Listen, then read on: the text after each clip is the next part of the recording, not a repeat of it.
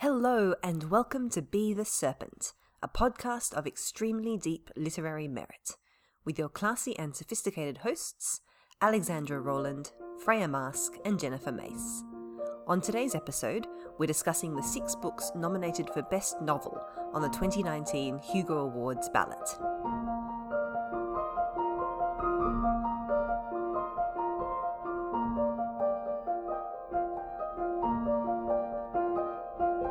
Hello and welcome to episode 38, a Hugo Award special, the novels of 2018. I'm Alex and I am 3 of 6. I'm 3 of 6. I'm Freya and I am 4 of 6. I'm Macy and I, smugly, am 5 of 6. Nobody is surprised. We are 3 redheaded fantasy authors. And that is how many of the novels on the Hugo Award slate that each of us has read so far. We have such an amazing slate this year, you guys. We my gosh. do. We really, really do. We're going to jump in. We're going to do like a little bit of a review if you haven't had time to read all of them yet. But before we do that, what have we been reading, fellow serpents? I am reading a book that I am definitely going to nominate for next year's slate. So this is The Luminous Dead by Caitlin Starling. Have you heard much about this? A little bit, but tell us more. Okay, so the pitch of it was The Martian meets Annihilation, which I think is a really good pitch because it's essentially about one person. Well, it's about one person and the person who is on the other end of the line.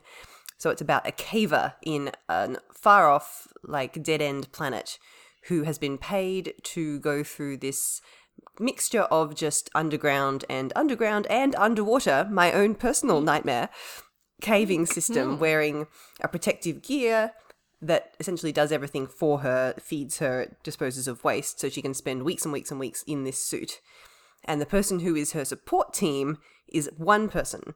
And it's about the relationship between these two women over the course of this very dangerous, very mysterious, very spooky trip further and further and further into this cave system. It's got Slytherins. It's got a map at the front that is actually very useful because you're trying to think...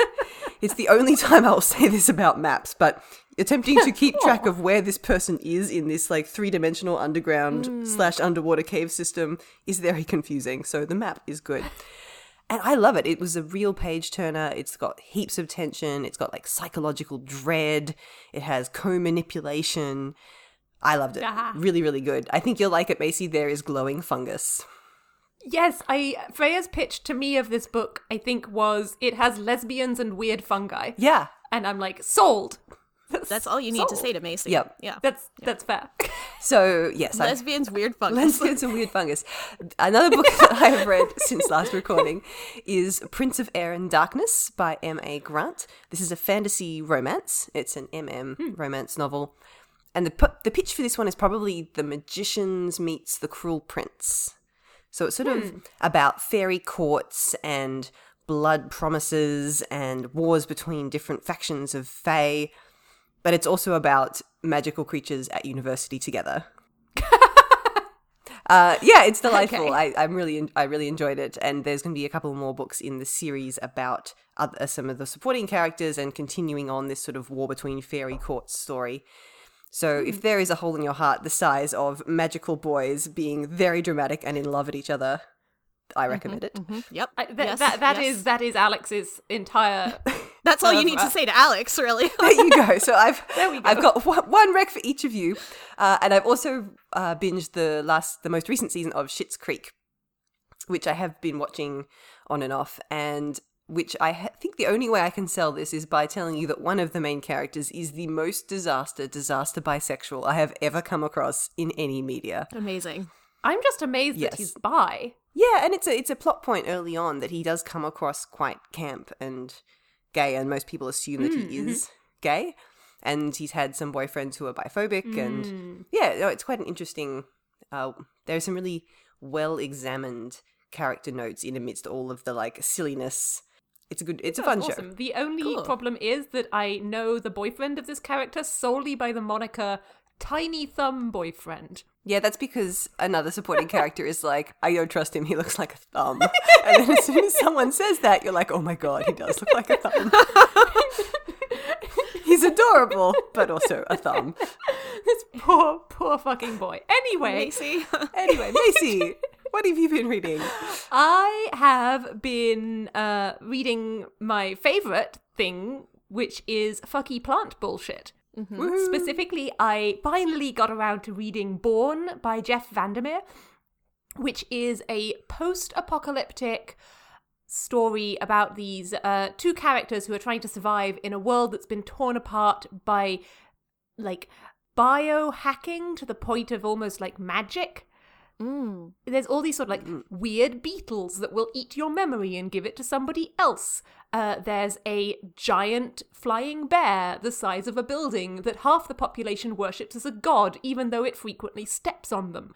And then there's this like blob of like alien being that the main character discovers and calls Born, that sort of slowly grows up almost as her child and then starts eating people, and that's a challenge for her as like a mother.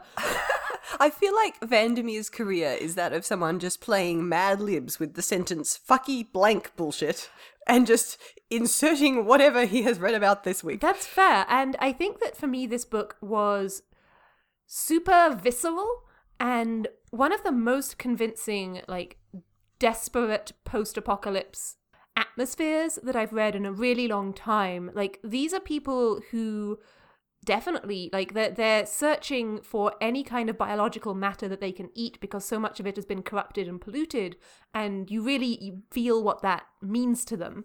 And it's not a sort of backstabby post-apocalypse. Everyone's just trying to survive, but they do end up in conflict anyway. And I really enjoyed that part, that, like, no one was saying, oh, it's an apocalypse and thus we must fight each other, right? They didn't really, they wanted to work together, but like sometimes it just couldn't happen. Yeah. I do want to read some more Vandermeer. I really liked Annihilation, and I think the atmosphere in that was one of the strengths. I loved Annihilation, and I wish I could read the next two. I'm just sulking about the fact I can't find the covers that I want, and I will be sulking about that for a long time. Anyway, Alex. I just started this new Korean drama called Sung Kyung-kwan Scandal, which scribes, I'm very sorry, I will provide you the spelling for that, so you don't have to struggle to find it on Google. I will tell you how to spell that. It is a Korean drama set in the Joseon era, about a young, which is like medieval Korea, about a young woman who is from a poor family, and she goes in disguise as her brother from time to time to sell books that she's copied out to a bookseller, and occasionally to do the homework of local university students. And she they need more money because there's this evil guy who is calling in a debt on her family, and so she has to make a lot of money very quickly. So the bookseller says that he can set her up to basically take one of the merit exams in place of someone who wants to pass, because she's super fucking brilliant.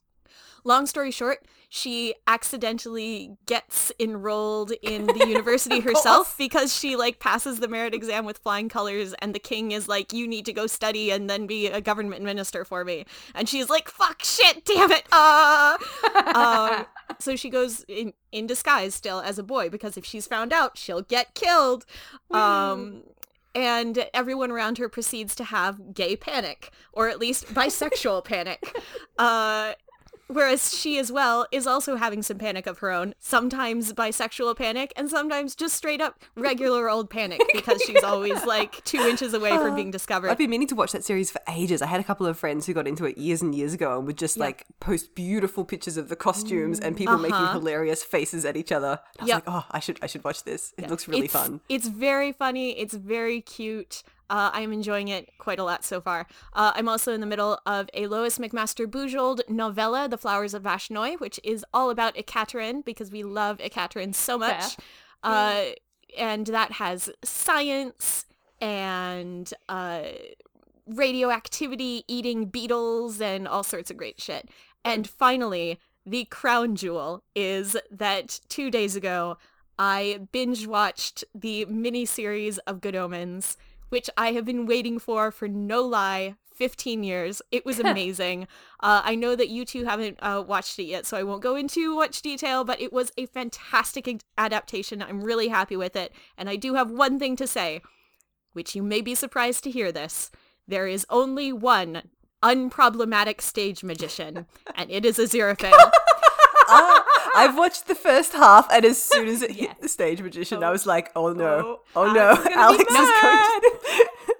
No, actually, I wasn't mad. And I was like, why am I not mad at this? There's two reasons why. One, because the show is clearly framing it as people who do stage magic are dorks and nerds and should be made fun of.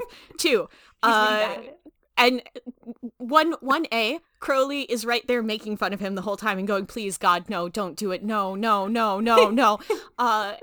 And number two, I think it's actually the fact that Aziraphale is totally capable of doing those things by actual real magic and is choosing not to. And he's just really bad at it. And for some reason, that makes it okay. He is the only unproblematic stage magician. I'm glad that you guys both knew that I would have strong feelings about it, but hopefully my feelings are sort of surprising and unexpected. Before we continue, though, we do want to remind everyone who's listening, you have about a month left to finish your Hugo ballots. Hugo voting closes on Wednesday, July 31st, which is also coincidentally the day of the episode 40 extravaganza. So if you still have some things on the ballot to read or to investigate, hurry and do that, because we have such a great slate this year. There's some really amazing things. And I'm excited to talk about them. Let's have an episode. So the way we're going to run this is each of us is going to introduce / start the discussion of 2 of the 6, because as we told you in our intros, not all of us have read all of the books. So Calculating Stars is our first book. So The Calculating Stars by Mary Robinette Kowal is the first of a planned duology called the Lady Astronaut series. The second one, I believe, is coming out later this year. Already October-ish? Was that? Really? I thought it came out was really coming out soon after. Oh, maybe it had just like even faster than I thought. Yep. There we go. Well, the second one is called The Fated Stars. It may or may not be Quantum out. book. And this is an alternate history of spaceflight. Yes, it is. And it begins in 1952, where a meteorite crashes into the ocean, causes a great amount of death and destruction, and incidentally kicks off an extinction event climate change catastrophe, which is not topical in any way. Slightest. I don't know why you would bring that up. Yes. So this is a book about a quick acceleration of the American spaceflight project in order to start the process of colonizing the rest of the solar system and get people off Earth. If I may. Macy, yes, do you have something to say? This is, in short, the one woman's quest to yeet humanity off into space. Oh my God. I was waiting for that word to make an appearance. Thank you, Macy. Thank you, Macy. Listen, she's real enthusiastic about yeeting. There is a lot of mathematical yeeting in this book, or at least the maths of potential yeeting. Are we done? We're never done. Move on? Continue. People thought that we did this joke to death in the space opera not. episode, but no, we did we not. Are We can still now. we have some more jokes to wring out of this one word. It's a great word. So as Macy said, it is one woman's quest, and the woman in question is called Elma, and she is a mathematician. So she's like one of the human calculators, which if you've seen the movie or read the book Hidden Figures, you'll know that So you'll know good. that a lot of the women doing the mathematics behind the spaceflight were women who essentially sat there and did it all by hand. And so Elma is a mathematical brilliant genius whose husband is one of the chief rocket engineers. And so they both get involved in the spaceflight program, and Elma's strongest desire is to become an astronaut herself, and so it is about her pushing against all of the strictures and oppressions and prejudices of the time to try and get women onto the astronaut training program. And I appreciated that it does a lot with the intersectionality of identity and oppression that was present in the 50s and 60s in America. So Elma is a Jewish woman. A lot of the friends that she has who are co-calculators and who are also ex-World War II pilots, like Elma is, are people of color, and obviously they face a lot more in the way of obstacles in trying to get their skills recognized and get onto the training program.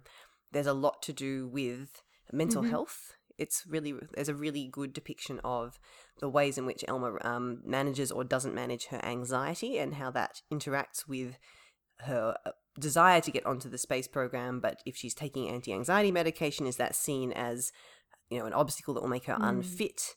But she needs the medication because she's become this unwilling face of a certain movement, and so she has to make a lot of speeches in front of cameras, which she hates. Right.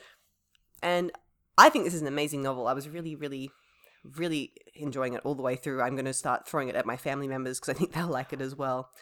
It just does its brief incredibly well, and it's really satisfying. And I think that, Alex, I don't know if you've read this one or had a chance to yet, but I haven't read this one yet, no. I think you would really like some of the ways that Elma's persona as the Lady Astronaut, which is used for publicity, basically, to enhance the space program. She kind of accidentally falls into this role and then does a lot of, Girl Scout camp stuff and, encouraging other, younger women to come up and to believe that they can work on this and that the world can be saved in this way. There's a lot of, propaganda and chant bullshit. Nice. I'm down for some chant bullshit. Yeah, because she starts resenting but also leaning into this persona of the Lady Astronaut. She can be less anxious. Because it constrains her, but it also gives her power. But is the power hers, or is it in the hands of the people who are using her to do this thing? It's all super chewy. Yeah, fun. and it's full of very enraging white men who you really just want to punch in the face. And this sort of insidious sexism of even when women do get chosen for the space program, the ways in which they're treated compared to the male trainees, and the fact that their training exercises are set up as publicity stunts. They have to wear bikinis to do their escape from a spacecraft underwater exercise. And the people running it are basically told, look, they're not going to do it. Just set it up and go through the motions. We'll just have the cameras here looking at them being dumped into a large tank of cold water in their bikinis. Yeah. So, yes, if you feel like being enraged and watching a woman fight dramatically against the patriarchy, that's a good aspect of it. Nice. The next novel on the slate that we're talking about today is Record of a Spaceborne Few by Becky Chambers, which is, I believe, the third book in the series. But I think it functioned pretty well as a standalone. I haven't read the other books yet, but I found myself understanding everything that was going on. The wonderful thing that really tickled me about this novel is that it doesn't have a plot. There's no plot in this book. But it's still really, really compelling because it does some amazing character work. It's basically, there's 5 point of view characters, and they're fairly evenly distributed throughout the book. And I didn't have any problem whatsoever in remembering who was who and who was doing what, and what was important to them, and where I had left them several chapters ago with the last piece of their story. And yeah, so super strong character work, and I think that it is a very worthy thing to include on the Hugo ballot. But the fact that it is so strongly, I'm gonna use the word literary here, because in kind of a weird way, because literary fiction often doesn't do as much with plot. It is often much more about those deep character studies, whereas genre fiction tends to, want people to have plots. And I think that this is a really interesting insight onto where the genre is at right now and where it is moving forward.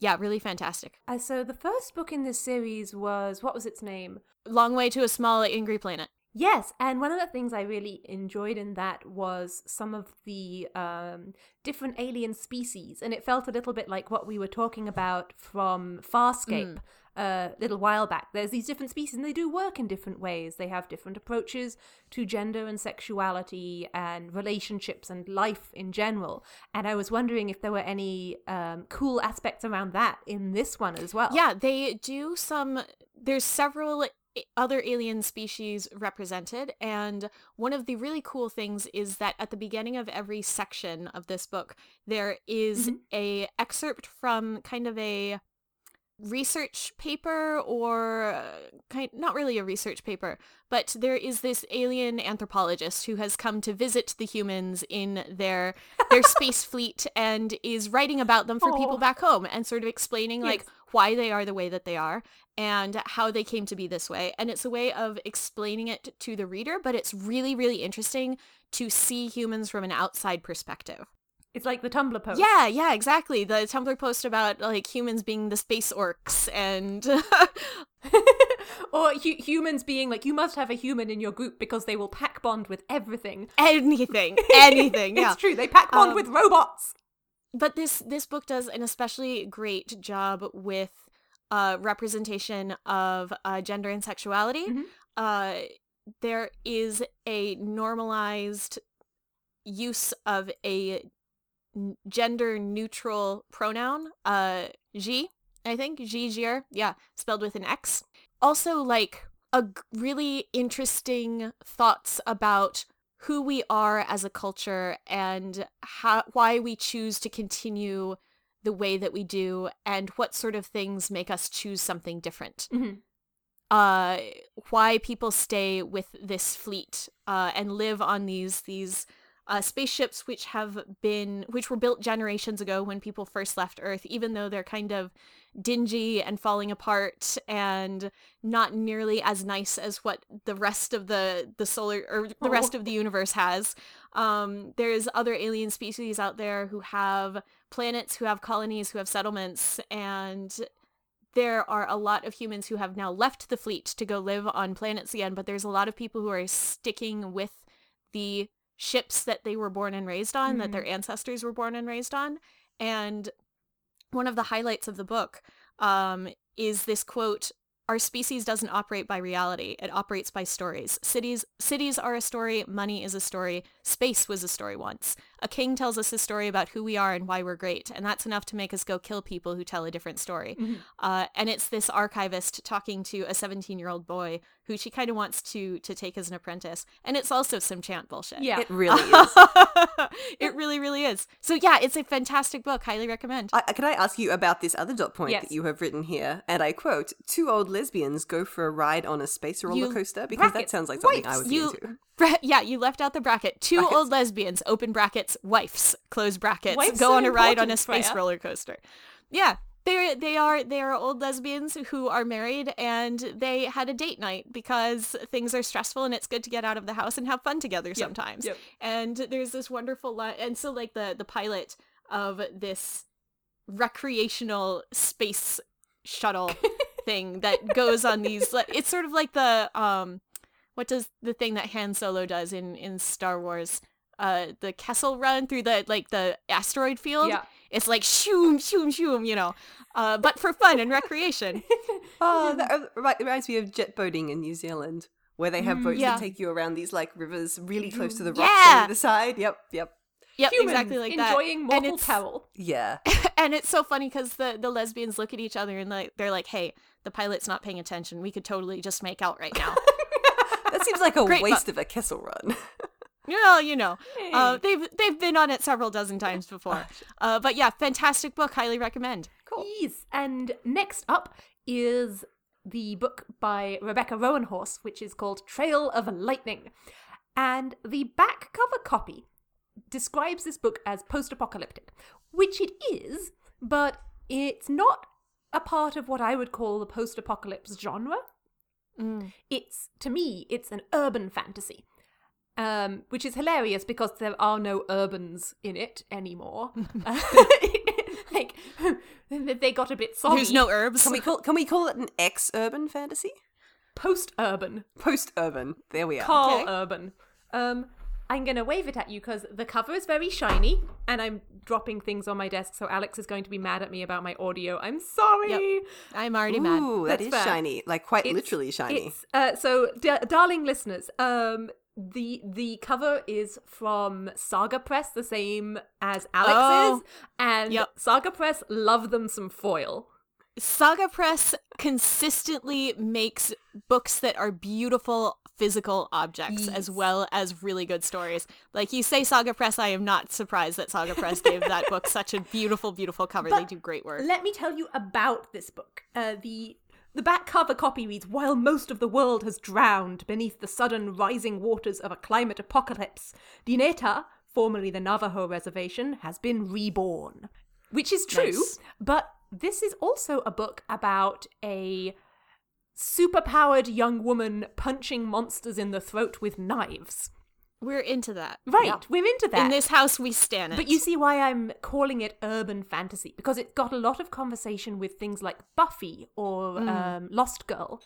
Right? There's loads of weird monsters and humans with weird abilities and possibly feathers, but only when you view them through a particular like way of seeing things with a particular like potion over your eyelids.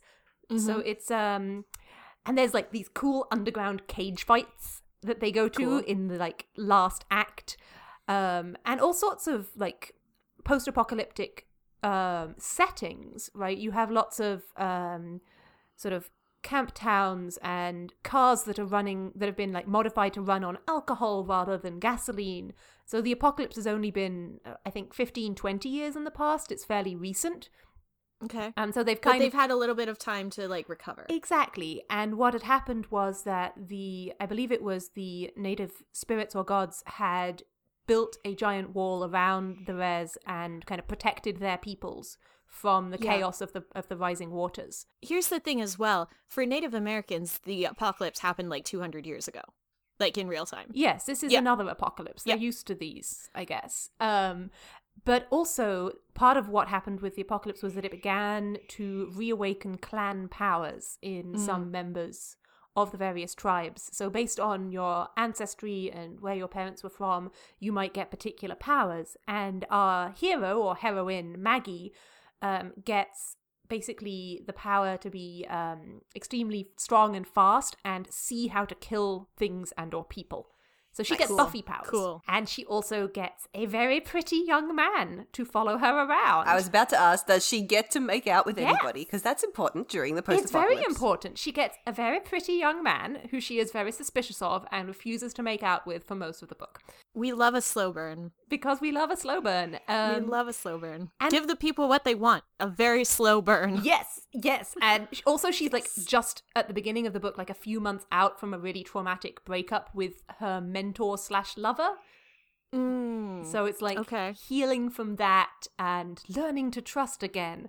And then of course, that goes entertainingly. That's on my Kindle. I am lining it up to read very it soon. moves very quickly. It's a very clean, like the prose style is very clean and quick.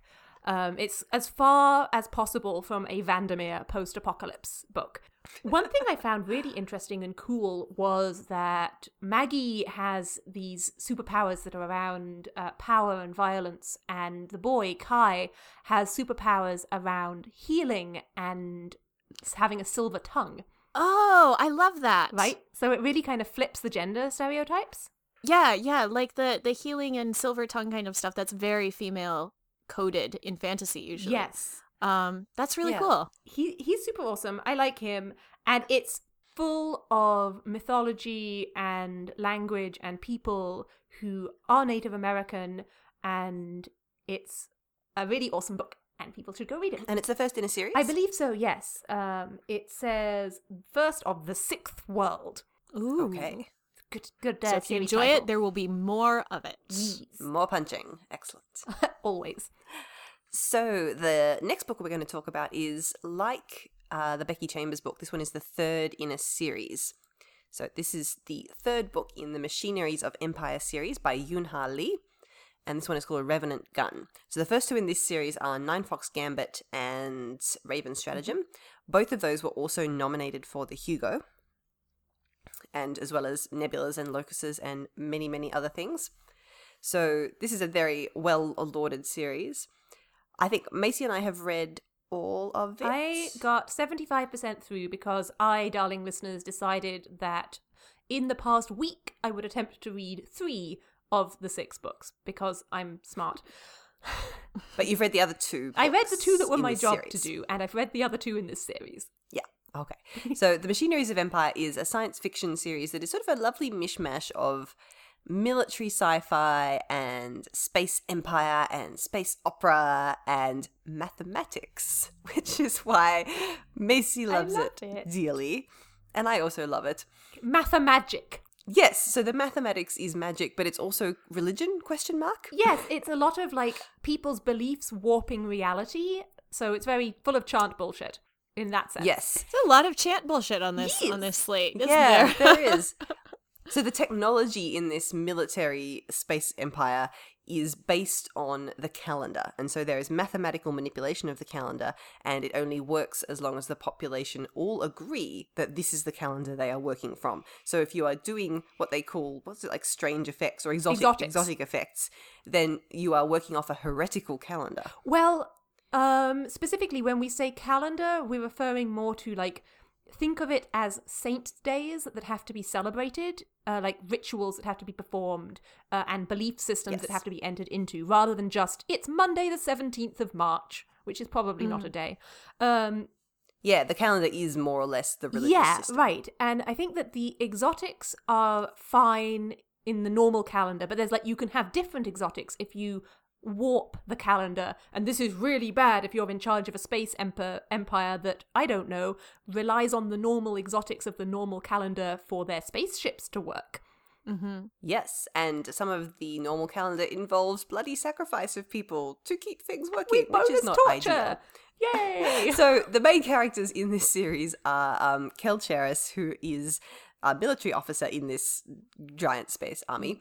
And in the first couple of books, things get very messy when she more or less is coerced into agreeing to have the spirit of a traitorous military genius general downloaded into her head. And then things get complicated from there. So Cheris is one of the main characters, and the other is this general, Shurs Jadao. Jadao. Who is a wonderful, wonderful sort of Machiavellian general genius in the best tradition. In some of these books. In some of these books. In this one, Revenant Gun, due to various shenanigans in the first two books, in this one, it goes full amnesia trope. Amazing. And Jadao wakes up in the body that he should have, which is that of a 44-year-old general, but the brain is that of, he's like 17. 17. A 17-year-old military cadet. Disaster gay, who does not remember any of the shit that he got up to later in his life, including the thing that got him branded like a dangerous traitor and got his consciousness like shoved into a little box. Yep. To be consulted Hannibal Lecter style when they needed somebody to do things. And he is being handled by his ex-boyfriend. Amazing. Essentially. Yep. Oh, it's quote so unquote good. handled. Quote unquote handled. And these books have got a lot of wonderful world building around the different groups. Not necessarily. I'm trying to think of how to describe it. It is a Hogwarts taxonomy houses. of sorts. There are houses that have different roles in this society, and all of the world building around the leaders of these and the people in it. And there's a lot of very small, very recognizably human characters, even though the stakes are very empire size. And there's a lot of focus on food and tea and the small ways in which people annoy one another and love one another. It's really lovely. And I think that Yoon has a huge gift for this, which is you'll be in the middle of like a tense battle scene, and Jadao will want to like look at one of his subordinate officers' screens to see what they're doing, and there will be just like a 3-word like side note, something about like their cat, that will make this person into a whole entire human. That like, even in this military situation, every soldier is an individual. Which is kind of thematic because the whole revolution in this trilogy is around, in part, the fact that the Kel soldiers have been basically psychically programmed to be physically incapable of refusing orders. Yes. And that's one of the things that they break out of when they break out of the traditional calendar, is give them back free will. And so it's very interesting to me that Yoon has made certain that even when they have no free will, you're very clear that they're individuals. And that kind of brings home how bad it is that they have no choice. Mm-hmm. And the second book is more or less all about that, because Yes. it's about Cheris, who I suppose we can kind of spoil this. Everyone can is spoil book assuming 2. that Cheris's body is being steered by Jadao. Except, spoilers, possibly that's not what's happening. Possibly she's just faking Jadao really well. And so Cheris / Jadao goes off and more or less adopts / abducts a giant cruiser and like part of this army for themselves. And the reason it works is because they're like, oh, Jadao, well, he's a general. Shit, Yes. we all have to do what we're General, told. ranking. And even though they are essentially committing treason and acting against what they consider to be the best interests of their empire, they're like, well, we've been told to do it by a general, so we just have to sulkily suck it up and glare at him the whole time, but we'll do it. There's just so many books in this book. There's lots of books in this book and in this trilogy. But there's also a, like, pattern of 17-year-old Jadao's, like, getting nearby to a hot boy and, like, completely losing any sensibility and, like, being like, I have all these strategies, I'm going to, but could I touch your face? Yeah, Jadao is presented as this military genius who can solve any problem, and his two weaknesses are, one, mathematics, which is very inconvenient and why they have to pair him with Cheris to get Who's a anything genius done. mathematician. And two, hot boys, Hot which boys. also leads to some Such a very disaster. bad decision-making on his part. And in book 2, he breaks all sorts of taboos and, like, completely royally fucks himself over to,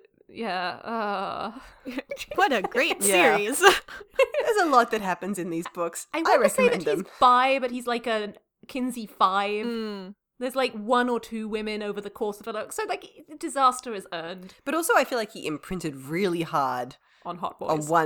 one particular person quite early. That's true. And just sort of has orbited them helplessly through most of his life. But also, very importantly, this whole series, and particularly this last book, is full of adorable robots that have, like, fandoms. That's very important. Why are we just now bringing this up? And They're some of tiny, that's right, the little servitors, Yeah, and Cheris the- gets like involved in their society. Yeah, Cheris, like, actually thinks of them as people, unlike most other people in this empire, and, like, talks to them and learned their, like, machine binary code language to talk to them directly.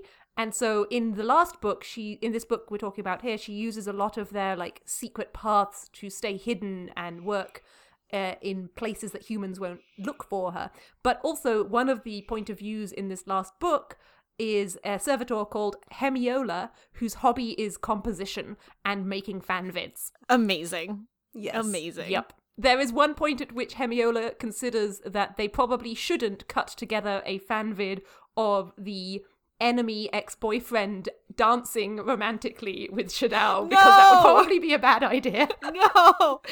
Well, I feel like this one now has to be like next on my TBR pile because that sounds delightful. It's delightful, but also there's a lot of really dark shit that we've kind of glossed over. Oh, sure. Yeah. Yeah. There's a lot of, like, horror terrors. Yeah. Yeah. Also, you might want to look up trigger warnings for these books, Yes, especially for this one. If what Jen told us in Slack chat today is correct. Yes. So yeah, just be mindful of that. There's some dark stuff. It's not all adorable bots, apparently. Oh no, these are about like terrible manipulative people at war trying to kill one another. Yeah. And With a lot of- exceedingly, like, Cthulian levels of horror, like cosmic horror in their people weaponry. die in horrible ways because Yeah. of some of these exotic effect weaponry. So yes, you check for yourself, friends.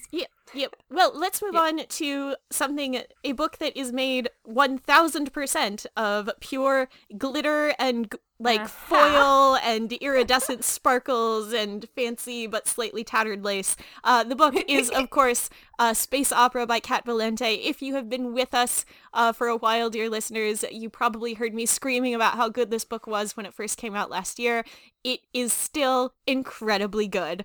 It is basically Eurovision in space. That's how it was sold. Yes. That's how it was pitched. It is edited by my editor, Novel Wolf, who is also on the Hugo ballot for Best Editor. I think we should vote for her, but I'm biased, so that's all I'm going to say there. Important question. Is the physical cover glittery? It is gold. It has like foil. It has the foil Yes. effect. Yes, See, because Saga has foil. because just yes, saying. this is another Saga Press book, of course. And they do love their gold foil. If they can make it shiny and glittery, they will. Saga Press, the Magpie House. The Magpie House, yes. Yeah, and so this is a book. The main character is sort of this David Bowie, Freddie Mercury, Prince kind of figure. He is a former rock star from back in the day and very like gender fuck kind of individual. And he is so badass, and he is his fashion is absolute goals. Like, See, my you've God. described him as a badass, and my entire memory of him from reading that book is like he is a disaster. He is a disaster. He is a disaster. When I say badass, I mean in his fashion sense and That's fair. in like Sure. yeah. But no, he is a disaster. The Earth makes first contact with aliens, and in this book, the universe has recovered from a cataclysmic war, which is sort of so Eurovision, right? I have to like sidetrack and give you a bit of history of Eurovision. If you don't know what that is the Eurovision Song Contest. It's something that happens every year, dear listeners. If you are American, everyone else, you can go like get a drink of water while I explain this. Americans are the only one who don't know what this is. Americans shout about it a lot more than most Europeans I know, for reference. I'm glad that we are sort of getting on the bandwagon because it's great. So Eurovision was started in the wake of World War II to sort of rebuild relations between the countries who had been at war and It's a proxy war with pop music, right? A proxy war with pop music, yeah. And we're all pretending it's just sort of like happy and shiny, but really it's pretty... People take it very seriously. My country has been last for like 10 years in a row. Australia takes it so seriously that we have basically elbowed our way in, despite being not in Europe. No, I think it's very difficult to be less in Europe than Australia is. Correct. Yeah, but Australia has been obsessed with Eurovision for so long and so loudly and so warmly and enthusiastically that eventually they were like, do you want to send a guest artist? And so we did that a couple of years in a row, and then they're like, oh, fine.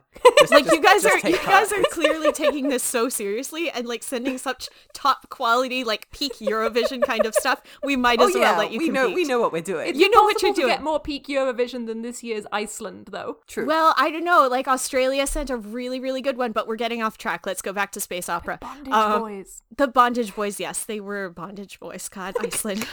God bless Iceland, really. In this book, the universe has recovered from a cataclysmic war, which is kind of a parallel for World War II, and to recover from that and also to determine who counts as people and who counts as meat, they have decided to make every new species that they come in contact with compete in this song contest. And you send a song, and all you have to do is score not worst. And if you do that, then you clearly have some, shall we say, deep literary merit in your culture, and you are not declared meat, and no one is allowed to commit absolute devastating genocide against your planet. Woo! Woo! Hooray! Yay! So humanity makes first contact with the aliens, and the aliens are like, all right, who are you going to send to this song contest? You have to prove that you're people, not meat. And they're like, we have studied your pop culture. We have a list of people who we suggest that might be good candidates. And all of them are either dead or unavailable, except for Decibel Jones and the Absolute Zeros, who get sent to this intergalactic song contest. And it is full of sparkles and just so fucking fantastic on so many levels. I really feel like Kat Valente is an amazing, amazing writer, but she leveled up like 5 levels with this book because the voice is just incredible. There's some sentences which are so complicated that I had to read them out loud to make sense of them, but like in a good way, you know? I think, like, by weight, this book is maybe only 40% plot. Like, you could probably summarize the plot quite quickly. Then it has 40% incredibly glittery world building where it just describes various alien races and how they make music. And then 30% Douglas Adams homage.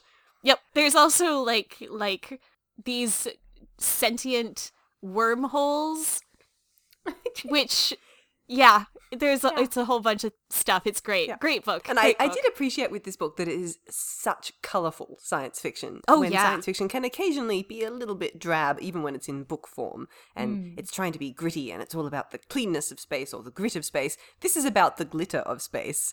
It sort of lives, in my mind, in the same hole as The Fifth Element in terms of the sheer balls-to-the-wall weird colour of actual space. It's Jupiter ascending whisper shout boy. Yes. Yes. Yes. Yeah. Yeah, it's like if you took the aesthetics of Jupiter Ascending, removed all of the, like, weird, sad killing, and just added a lot of music.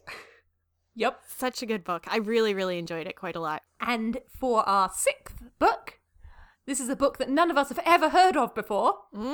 Not at all. What book could this possibly What be? book could it possibly Never heard be? of, never discussed. Nope, never built an entire episode around. It's Spinning Silver. Spinning Silver. Spinning So good.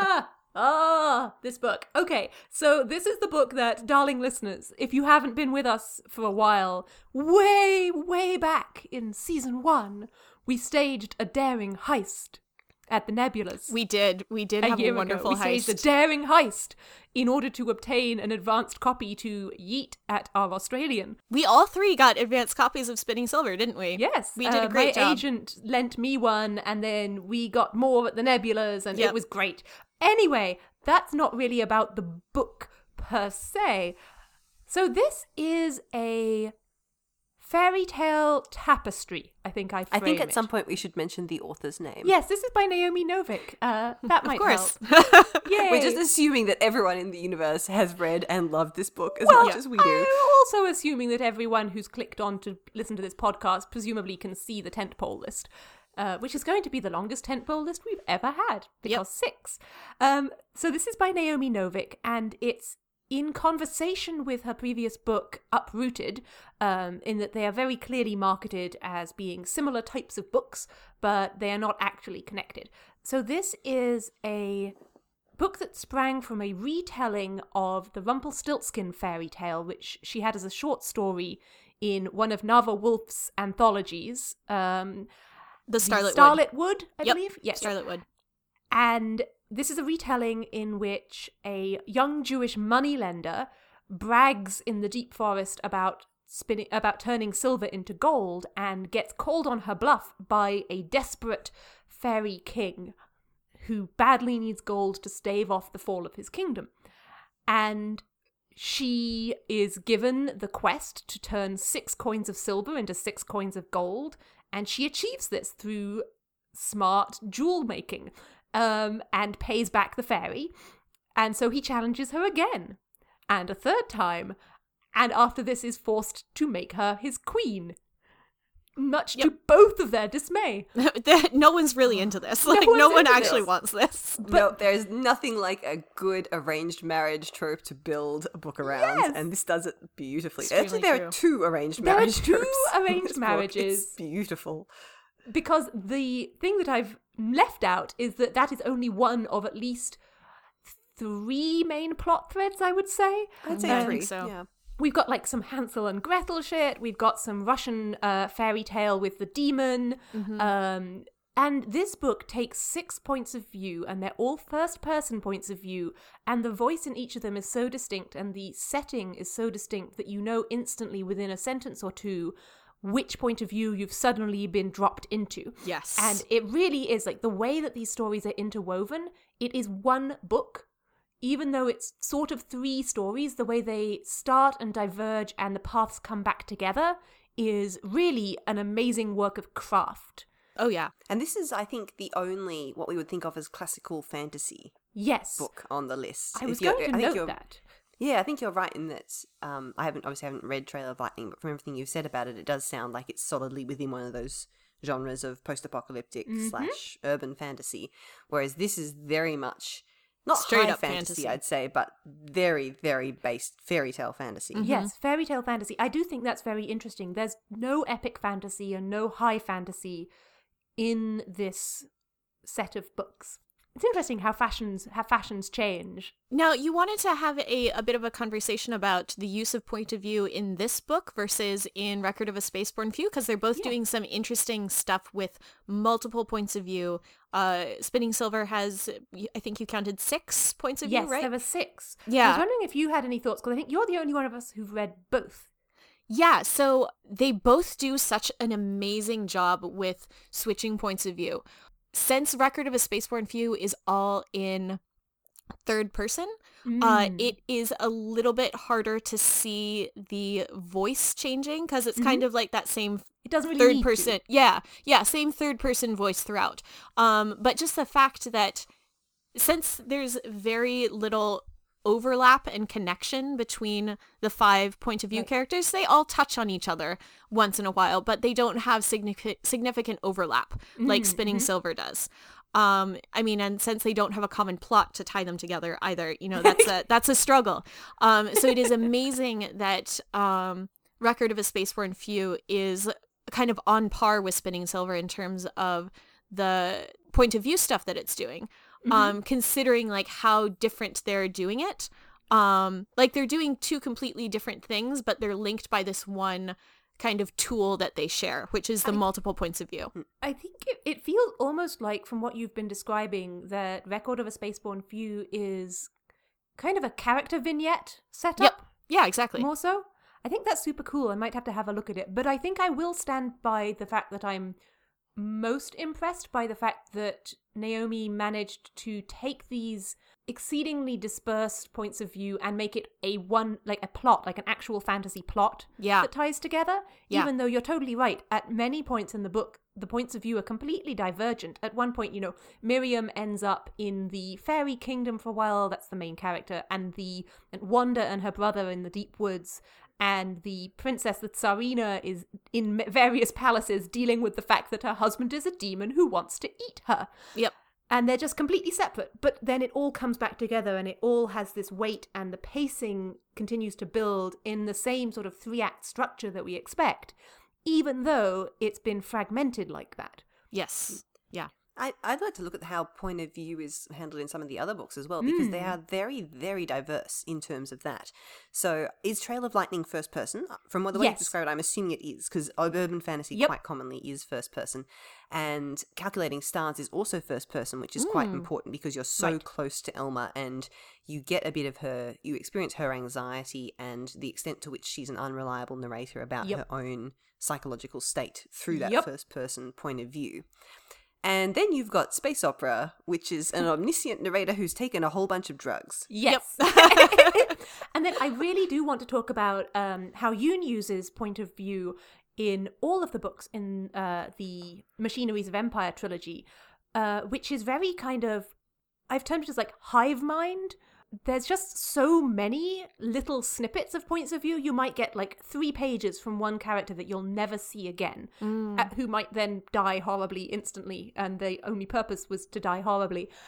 And it's just a totally different, again, way of using point of view, because you're not necessarily meant to be getting attached to the point of view character.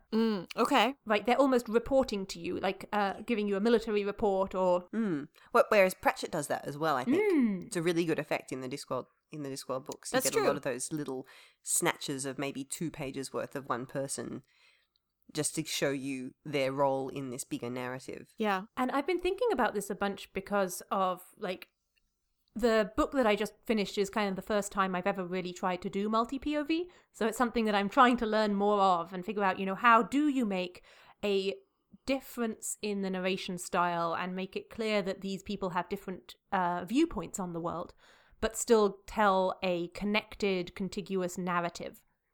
And there has definitely been a fashion in fiction of most kinds, I think, but definitely in genre fiction for this kind of close third, limited narration, and especially for picking 1 or 2 characters who are going to be your entry points and your point of view characters. And what Yoon Lee does with multiple voices, I think, is something that's starting to come back into fashion. We're starting to see less of that. You have to have one. And it's interesting because I think YA is still absolutely in that one person point of view. Very often first person. Unless it's got a strong romance side, in which case you do see the dual thing a lot as well. Yeah. Yeah, so romance is still very much usually dual point of view, sometimes just one. Sometimes you only get one in a romance, but usually dual. YA is still usually one person's point of view. And yeah, I'm really interested to see, given how much variety there is in this particular slate, what we see in the way that this genre goes forward in terms of experimental point of view combinations and structures. And obviously, you know, taking previous winners of the Hugo as an example. Yes. N.K. Jemisin's trilogy did some amazing things with point of view. Oh, yeah. And I gosh, think yes. that Nora's stuff, and Nora was tweeting about this a little bit today, I think, shows you what I think is the most important rule of point of view, which is the story demands the point of view. Like, Exactly. any point of view can be a good point of view. There is no hard and fast rule about thou shalt not X, Y, or Z. Yep. But the story, you use the point of view that best fits and illustrates the story. Yeah, exactly. It's a tool. Yep. And like there's a time and a place to use a screwdriver versus a lathe. And there is a time and a place to use first person versus third. There's some situations where third person is just like gonna be the thing that you need, and there's certain situations where there's a specific thing that first person can do that third person cannot do in nearly the same way, which is to show like the unreliability of a narrator. And I have ranted about this before, and I will rant about this again into eternity. Yes. And I think some of that is genre convention. Like, Yeah. sometimes there is value in meeting your reader expectations. Mm-hmm.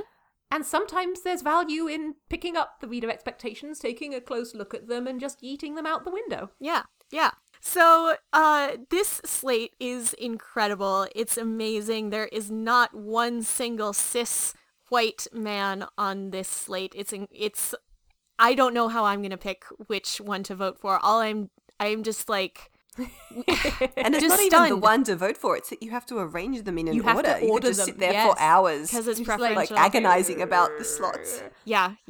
Like, how can you possibly put these in order of faves? Because, like, there's such amazing diversity of voices and talent, and I am just so thankful to be, like, Look at what we have to pick. look what we have to pick. What a great problem to have. Yep.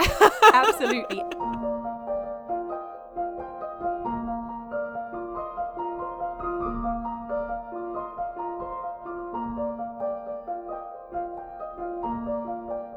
Hello, everybody. Thanks for joining us for this episode of Be the Serpent, a podcast of extremely, extremely deep literary merit.